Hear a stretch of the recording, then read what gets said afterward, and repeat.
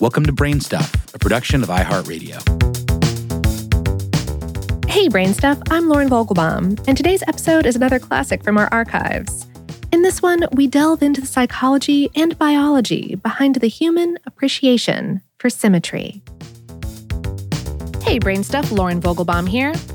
Think of a pair of synchronized divers, or the wings on a butterfly, or the vaulted ceiling of a cathedral. These are some of the things that most people find visually very pleasing.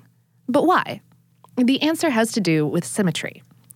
Most objects in the real world are symmetrical. This is particularly true of nature. The radial symmetry of a starfish or flower petals, the symmetrical efficiency of a hexagonal honeycomb, or the uniquely symmetrical crystal patterns of a snowflake.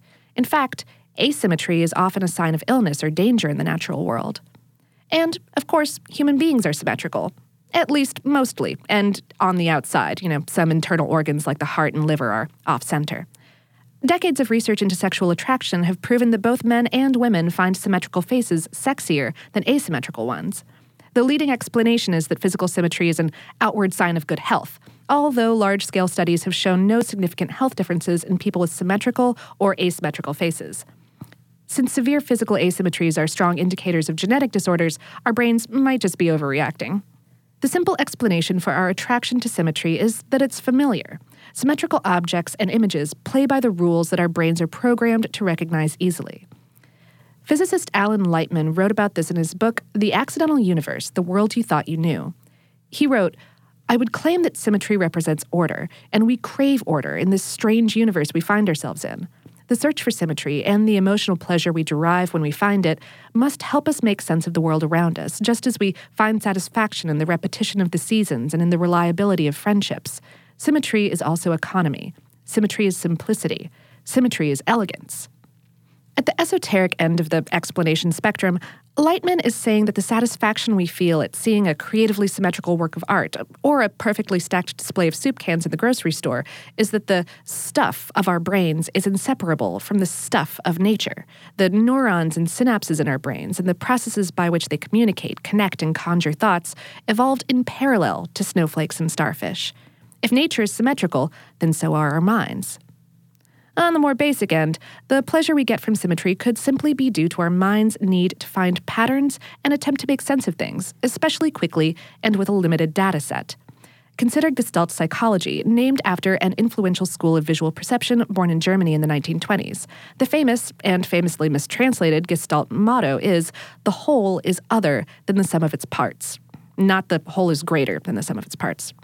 Our brain is more than a calculator adding up the details of a scene. It's primed to recognize signs of order in the accidental chaos and to follow certain rules or shortcuts to make sense of the world. Symmetry is one of those shortcuts. We spoke with Mary Peterson, a psychology professor and director of the Visual Perception Laboratory at the University of Arizona. As she says, the brain doesn't like things that are accidental. We either learn or are born with certain priors or shortcuts that help our brains quickly determine that we're looking at one particular object or another. We also spoke with Johan Wachimont, an experimental psychologist from Belgium who specializes in visual perception and how our brains organize the constant incoming flow of information. He agrees that symmetry is not just a design principle of the outside world. He said, "You can also see symmetry as one of these major principles driving the self-organization of the brain. All these tendencies toward good organization and simple organization are also principles of symmetry in the dynamics of the brain itself." But, on the other hand, too much symmetry can be a tad boring. While perfectly symmetrical designs are more pleasing to the brain, they're not necessarily more beautiful.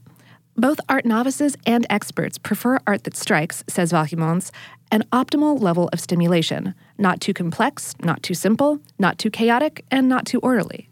Indeed, the Japanese have an aesthetic principle called fukense, which is all about creating balance in a composition using asymmetry or irregularity.